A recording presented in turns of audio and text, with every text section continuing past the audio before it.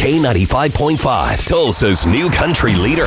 With news from Tulsa to Nashville. If it's happening in country music, you're hearing it now. It's Cait and Bradley's Country Now, brought to you by River Spirit Casino. Well, I guess this Sunday I missed the Billboard Music Awards. Didn't even know they were on. I guess they were just streamed digitally, so you had to get on your phone or on a computer to watch them.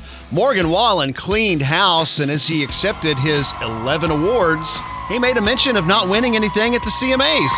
Well, you know, like the song says, you win some, you lose some. Last award show I went to, we came home empty-handed, and this one, I don't have enough hands for them all. Either way, I promise I'm gonna stay the same regardless if we come home with 10 or 0. I'm gonna give y'all my all every single night, every single time I go into the studio. Morgan kept his feet on the ground and remembers where he comes from. You took a boy from East Tennessee driving a two-door Toyota Tacoma and turned me into one of Billboard's top artists, so God bless y'all. Glad to see him getting the recognition that he deserves. 11 Billboard trophies he took home. Yeah, he had to have someone help carry all those.